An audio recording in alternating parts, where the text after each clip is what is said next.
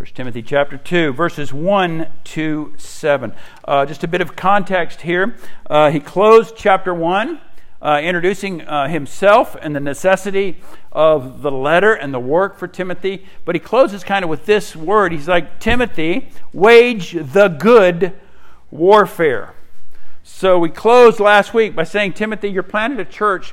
And whenever a church is planted and whenever the gospel is presented, it is in some sense an act of war. When we gather as a people, we are saying that we are declaring that Jesus Christ is King of Kings. So over the history of Christianity, when you run into persecution, often that's what it is. I won't say Caesar is king. I won't say Nebuchadnezzar is king and Lord. Jesus is king. And so the acting of worship is saying we have set Christ aside. We worship Almighty God above everything else. He has first place. And so Paul encourages Timothy, wage the good warfare.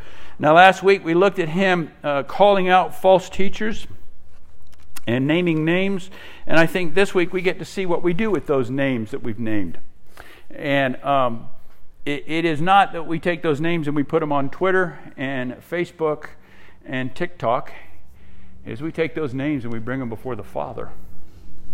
There's a sense that his writing here is in the church, right? It's in the form of church discipline. He's going to talk about church government and officers and who reigns and how they have authority and all of that. But it's interesting that this text, he says, first, foremost, primary.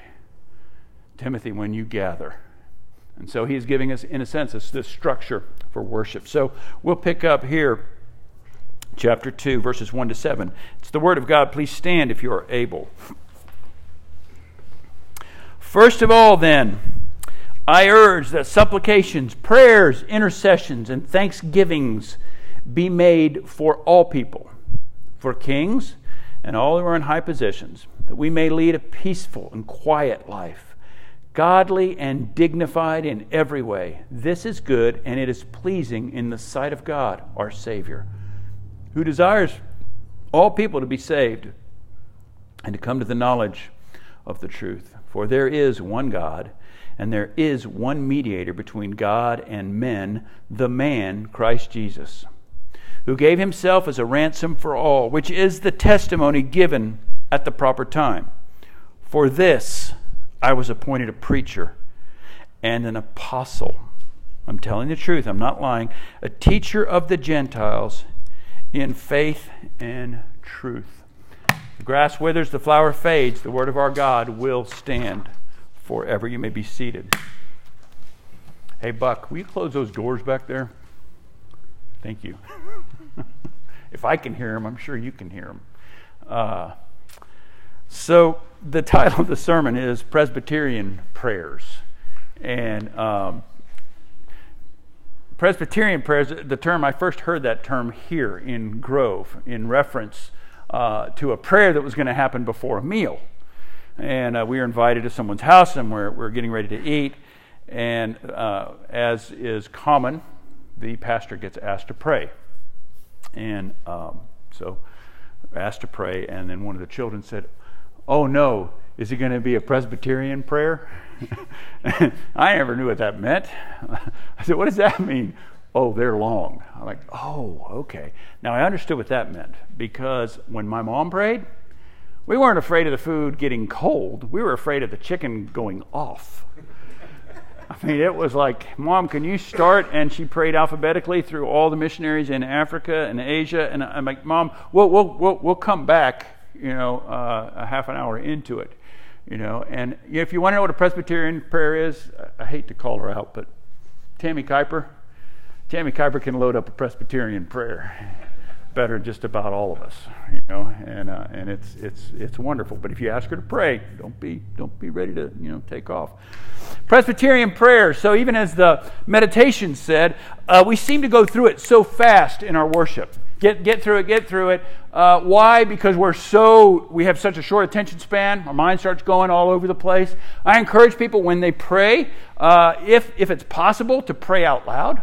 I like to pray out loud when I'm by myself in the room. They might think the guy is crazy, but it helps me, keep my focus and keep my mind. Presbyterian prayers. So it's interesting. He starts with this, wage the good warfare, and then as he goes into this chapter 2 concerning corporate worship, public worship, missions prayer, he says, first of all, prayer. And I think it's sorely lacking. I think it's sorely lacking especially in the West, in our churches. And I think it's sorely lacking in our practice. And so we're going to look at that this morning. The sermon in sentence says that since Christ Jesus is the only mediator between God and men, Christians must grasp the necessity, primacy, and value of corporate prayers. You may know this, but several years ago I did an illegal wedding. I've used this as an illustration a couple times. I did an illegal wedding in Oklahoma. I was being nice to some people. I did their wedding. I said, hey, you're flying out. I'll take your marriage license to the courthouse. So I show up at the courthouse on Monday, and I tell the lady, this is the first one I've done in Oklahoma. I'm not sure where I signed, and there's all these dashes and whereases and all this. I said, I'm not sure how to fill it in. Can you help me fill it in? She said, sure. So she's helping me fill it in, and she goes, now, this is where you put the number that you received when you registered with the court. And I said, I didn't register with the court. I didn't know I needed to. She goes, well, then you can't do weddings. I said, but I did. She goes, but you can't. But I did. But you can't. You get the idea. Then she says, hold on. I'm going to go get the district attorney. Now, I've not been in much trouble with the law. I've got a few tickets here and there. I've seen a judge before because I drove too fast lots of times. But when you hear the word district attorney, right, you're thinking of every crime show you've ever seen. You know, this is going to make his name. He'll be mayor after he prosecutes this preacher, right? You think that. So what do? Do I call Tammy? Heck no. Tammy doesn't need to worry about this. She ain't going to be able to help. I call Clayton, right? Right? I call the one lawyer we got in our church, Clayton. You may have to bail me out. Clayton, I think I've done something illegal, right? I call somebody who has some sense of what's going on, maybe some control, maybe knows the judge, right? And can kind of talk me off the ledge, right? And so for Paul telling Timothy, hey, when you gather, how do you celebrate and how do you take the greatest advantage, Paul? How do you take the greatest advantage, Timothy? How do you teach your church? The greatest advantage we have is sitting at the right hand of God, the Father Almighty. Christ Jesus is there. In every struggle, in every need, He's the one. He knows the Father. Oh, He gave Himself for me, and you're joined to Him through faith. What greater act of worship can we do? And say, God the Father, you are our everything. You've given us your Son, and so through Him, we bring everything to you. I'm going to just tell you, I'm so guilty of not doing this. I complain about stuff. I come across as haughty and proud because I'm better at doing this or I'm better at doing that, or I don't struggle with this or I don't struggle with that. I treat it so many times as it's us versus them. I wish they'd get their stuff together and be more like me and more like Tammy. And I fail to grasp, what am I supposed to be doing? Rather than complaining, I'm supposed to be bringing all of this before the Father. You know why I'm supposed to bring it before the Father? Because they can't. Right? It's like you're in a crowded room and there's some trouble going on and nobody knows the way to fix it, and then all of a sudden you remember you know the answer. And Christians, that's really us. We're left in a world, the wheat and the tares are sown together. It's for our good that they grow together. Right? We're left there because God says, you're my priests in the world. You're this kingdom of priests. You can call upon me. They can't. They have no standing with me. And when we don't mediate, when we don't go to the Lord in prayer, when we don't bring these people up in prayer, what we are saying is, once you're like me, then you'll have favor and you can go and talk to God. Get yourself straight, and then go and bring it before the Father. So he is saying, hey, we've got the only mediator. And once you grasp that, prayer is necessary. It's primary. He said it's the first of all. So I want to look at this, break down these verses in 3 sections. If then prayer is our necessity, if it's primary, if we value it, the first thing he says is our prayers then concern all people. Verses 1 and 2, primacy of prayer. First of all, he says, I urge you. And again, those are strong words. That is Paul instructing as he did. Go take that mountain. I urge you, Timothy, first of all, to pray for all people. He says that 4 times in the text. In verse 1, all people. Verse 4, all people to be saved. Verse 6, Jesus, a ransom for all men. Verse 7, to the Gentiles, which is all nations. Concern for all people. Our prayer should have a concern for all people. The person you dislike the most in your office should be on your prayer list, and not just so they find another job. Can you believe that as a Christian, that you might be placed in a position where somebody you loathe, God is calling you to love your enemies and to pray for those who persecute you? He's put you in there to remind you of how much He has saved you from and how much He condescends to have a relationship with us. Prayers for all types of people. And so there's all types of prayers too. There's supplications, he says. There's prayers, which probably are these general conversations, and there's thanksgiving. Supplications, we ask for stuff. All right, we are to ask our God for stuff. You know why we ask Him for stuff? Because He is gracious, and He is powerful, and He controls everything. He controls everything, and He knows everything. And so we make our supplications, we make our asks to Him. Prayers. He may be, and lots of people have different ideas of what these classifications are. There seems to be some sense of these different types of prayers, but a lot of disagreement. I would say supplications, we really know there's not much disagreement there. Praying and asking God, general terms. Prayers may be the written prayers, prayers from the Psalms set apart. We pray these pre-written prayers. It's quite possible, and I kind of tend to think that the church had early sets of prayers and creeds, and thanksgiving. God is to be thanked. All people. Everyone without exception needs prayer, because everyone without exception needs the mediatorial work of Christ Jesus. Now, we may not like our current president. We may not like the previous one. We may not like any of our presidents or any of our elected officials or whoever's on the school board, but we don't have Nero as our emperor. Right? They had Nero back here. You know what Nero did? I probably said this before, but when Nero would throw parties and he needed lights and torches, he would burn Christians at his parties. Pray for your leaders, Timothy. And that includes Nero, the one who throws families to wild beasts.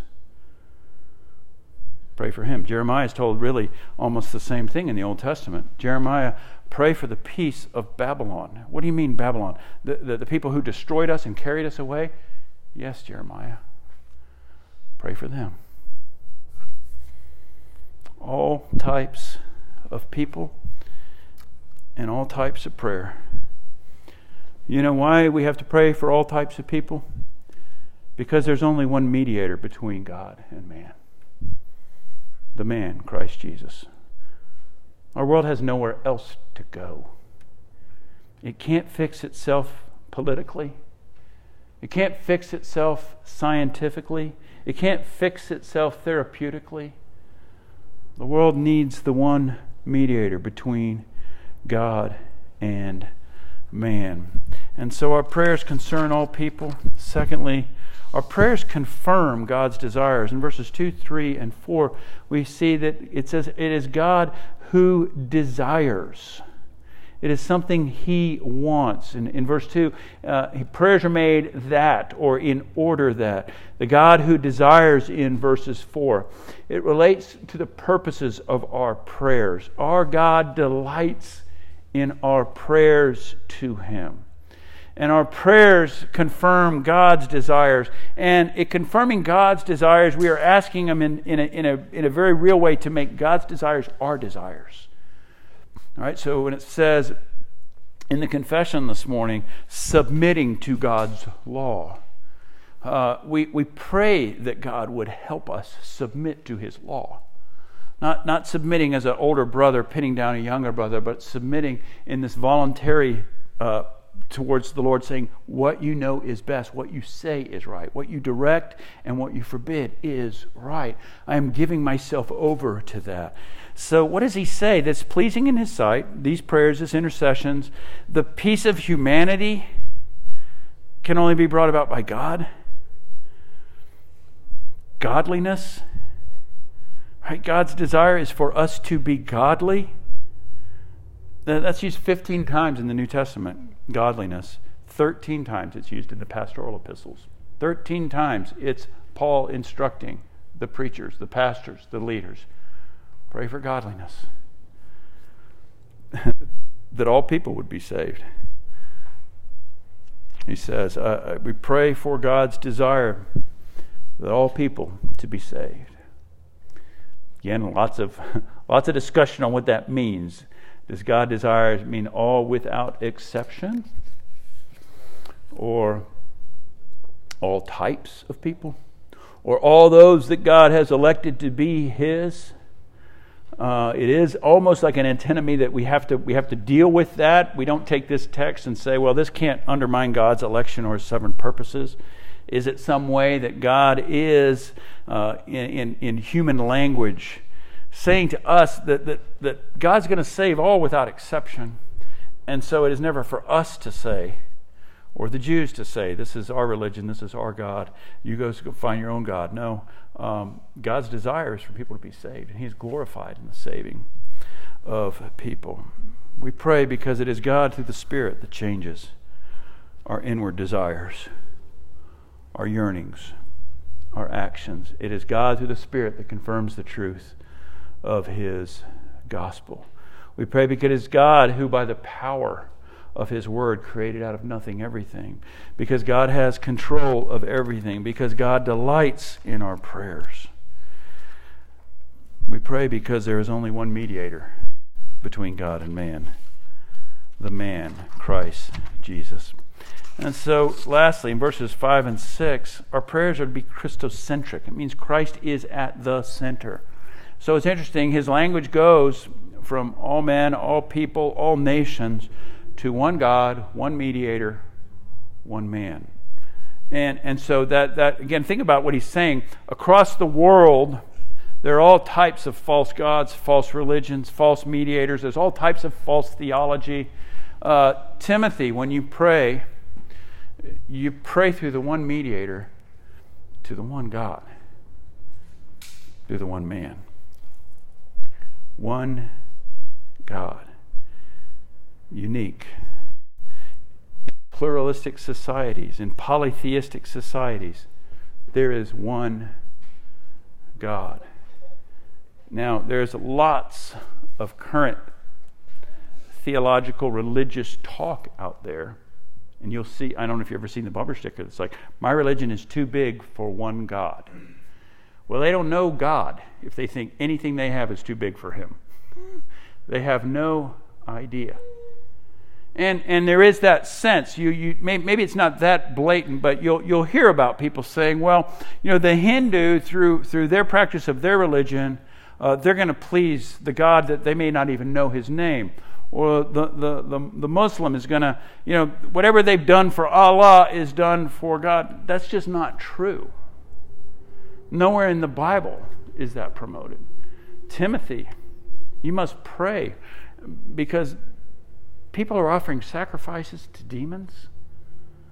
They're on these paths that they think are right. They're trying their best, and they're on the wrong path to the wrong God in the wrong way. Timothy, you must pray because there is one God.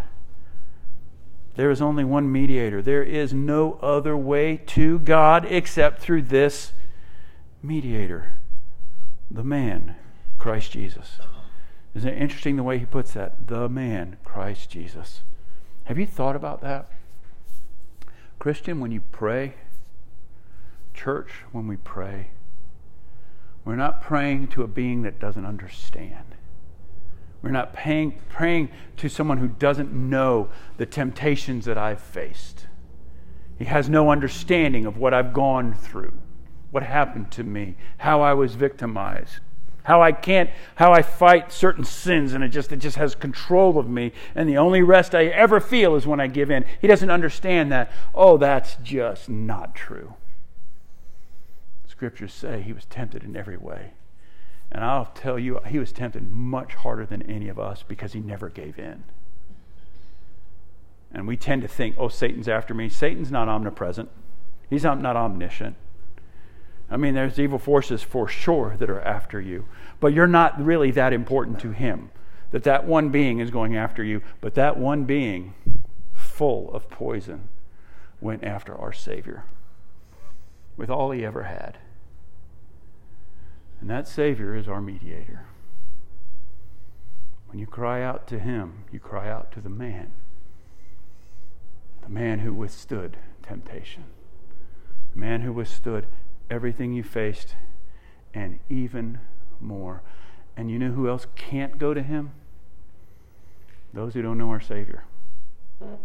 We got to quit thinking and expecting people who don't know our Savior to somehow act or fix what they can't fix on their own. Everything in there is broken. So in our catechism, we said by the sin of one man, all humanity fell. We use that term, and I hope it doesn't throw you when we talk about fallenness, but it is just a great way of explaining human beings. Fallen. We are not what we should be. We're not what we were made to be. We are fallen. And I think if you're honest with yourself, you always know that. Even if you're not a Christian, you always know that. There's always that sense that there's something about me that I just don't like. And so I don't like it, so I try to hide it as best I can. I try to be around people that don't know it or people that have the same fallenness as me, and we gather together and we enjoy each other because we can't fix it. Paul says to Timothy, as the church, you're the one, right? The building's going down in flames, and you're the one who has the fireman's cell phone number. You're the one. You don't look around and ask everybody else to fix it. You don't point out that they can't fix it. They're terrible. God says, I have given you the priesthood. Cry out to me for all people. Now he closes this, verses 6 and 7, the ransom, the Christ. Jesus is the Christ who gave himself as a ransom for all, which is the testimony given at the proper time. And so we have another one of those phrases, those key phrases. This is the testimony. This is the truth. This is a trustworthy saying. Christ Jesus gave himself as a ransom for all. So what does that mean for us as believers? It means whatever anyone or yourself has on you, whatever keeps you from flourishing as a believer, has been paid for by Christ. And he says, now this is what I've been given. I was appointed. I was given really 3 jobs to do because this is true. He says, I was called to be a preacher. I was appointed to be a preacher. And I love that he breaks these 3 out because they're 3 different things, right? Scotty likes to call me preacher, so that's how it is. I mean, I'm the preacher. So he just texts me, hey, preacher. And I always say, hey, salesman. The preacher. There's something different between preaching and teaching, and I think you get it. See, when I preach, I want you to leave this place not just knowing something new. Not, hey, I never thought of it that way before. Thanks. Now I know all the names of the kings. Great. How's that going to keep you from looking at pornography this afternoon? I think about your hearts and your affections and your souls.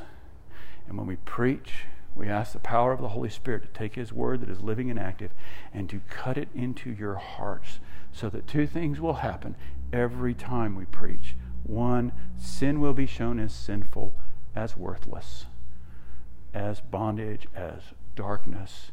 You'll be encouraged as if you were going to the most wonderful specialist in the world. Take everything that is wrong with me, Holy Spirit. Find it, take it out. But secondly, when we come to the table, that you'll be overjoyed and overwhelmed at the value of your Savior. That's preaching. It's not just learning something, but it is desiring a change. Now, sometimes teaching does that. You learn something. And so he says, I'm a preacher. I'm sent to challenge their affections, to point out their idolatry, to hopefully change their direction. I'm a teacher. I want them to know the facts. And so we have classes. Like we have Sunday school class. When your kids come to Sunday school, it's so that they learn things. They learn truths about who God is, what they can expect from God. We confessed His law this morning. I don't think we ever spent enough time in that. I was thinking about that earlier this week. When I go fishing on salt water, I always get a guide. You know why I always get a guide? Because there's 17 million different laws when you're fishing in the salt water. Like you catch a fish, like, yes, like, well, no, it's October the 3rd, and you can't keep those fish until October the 7th. Oh, okay, so then you catch one, and it's October the 7th. Wait, you can't keep it because it's too big. I've been fishing in places where you can't keep a fish if it's too big or too small. There's a slot. I mean, it's ridiculous, right?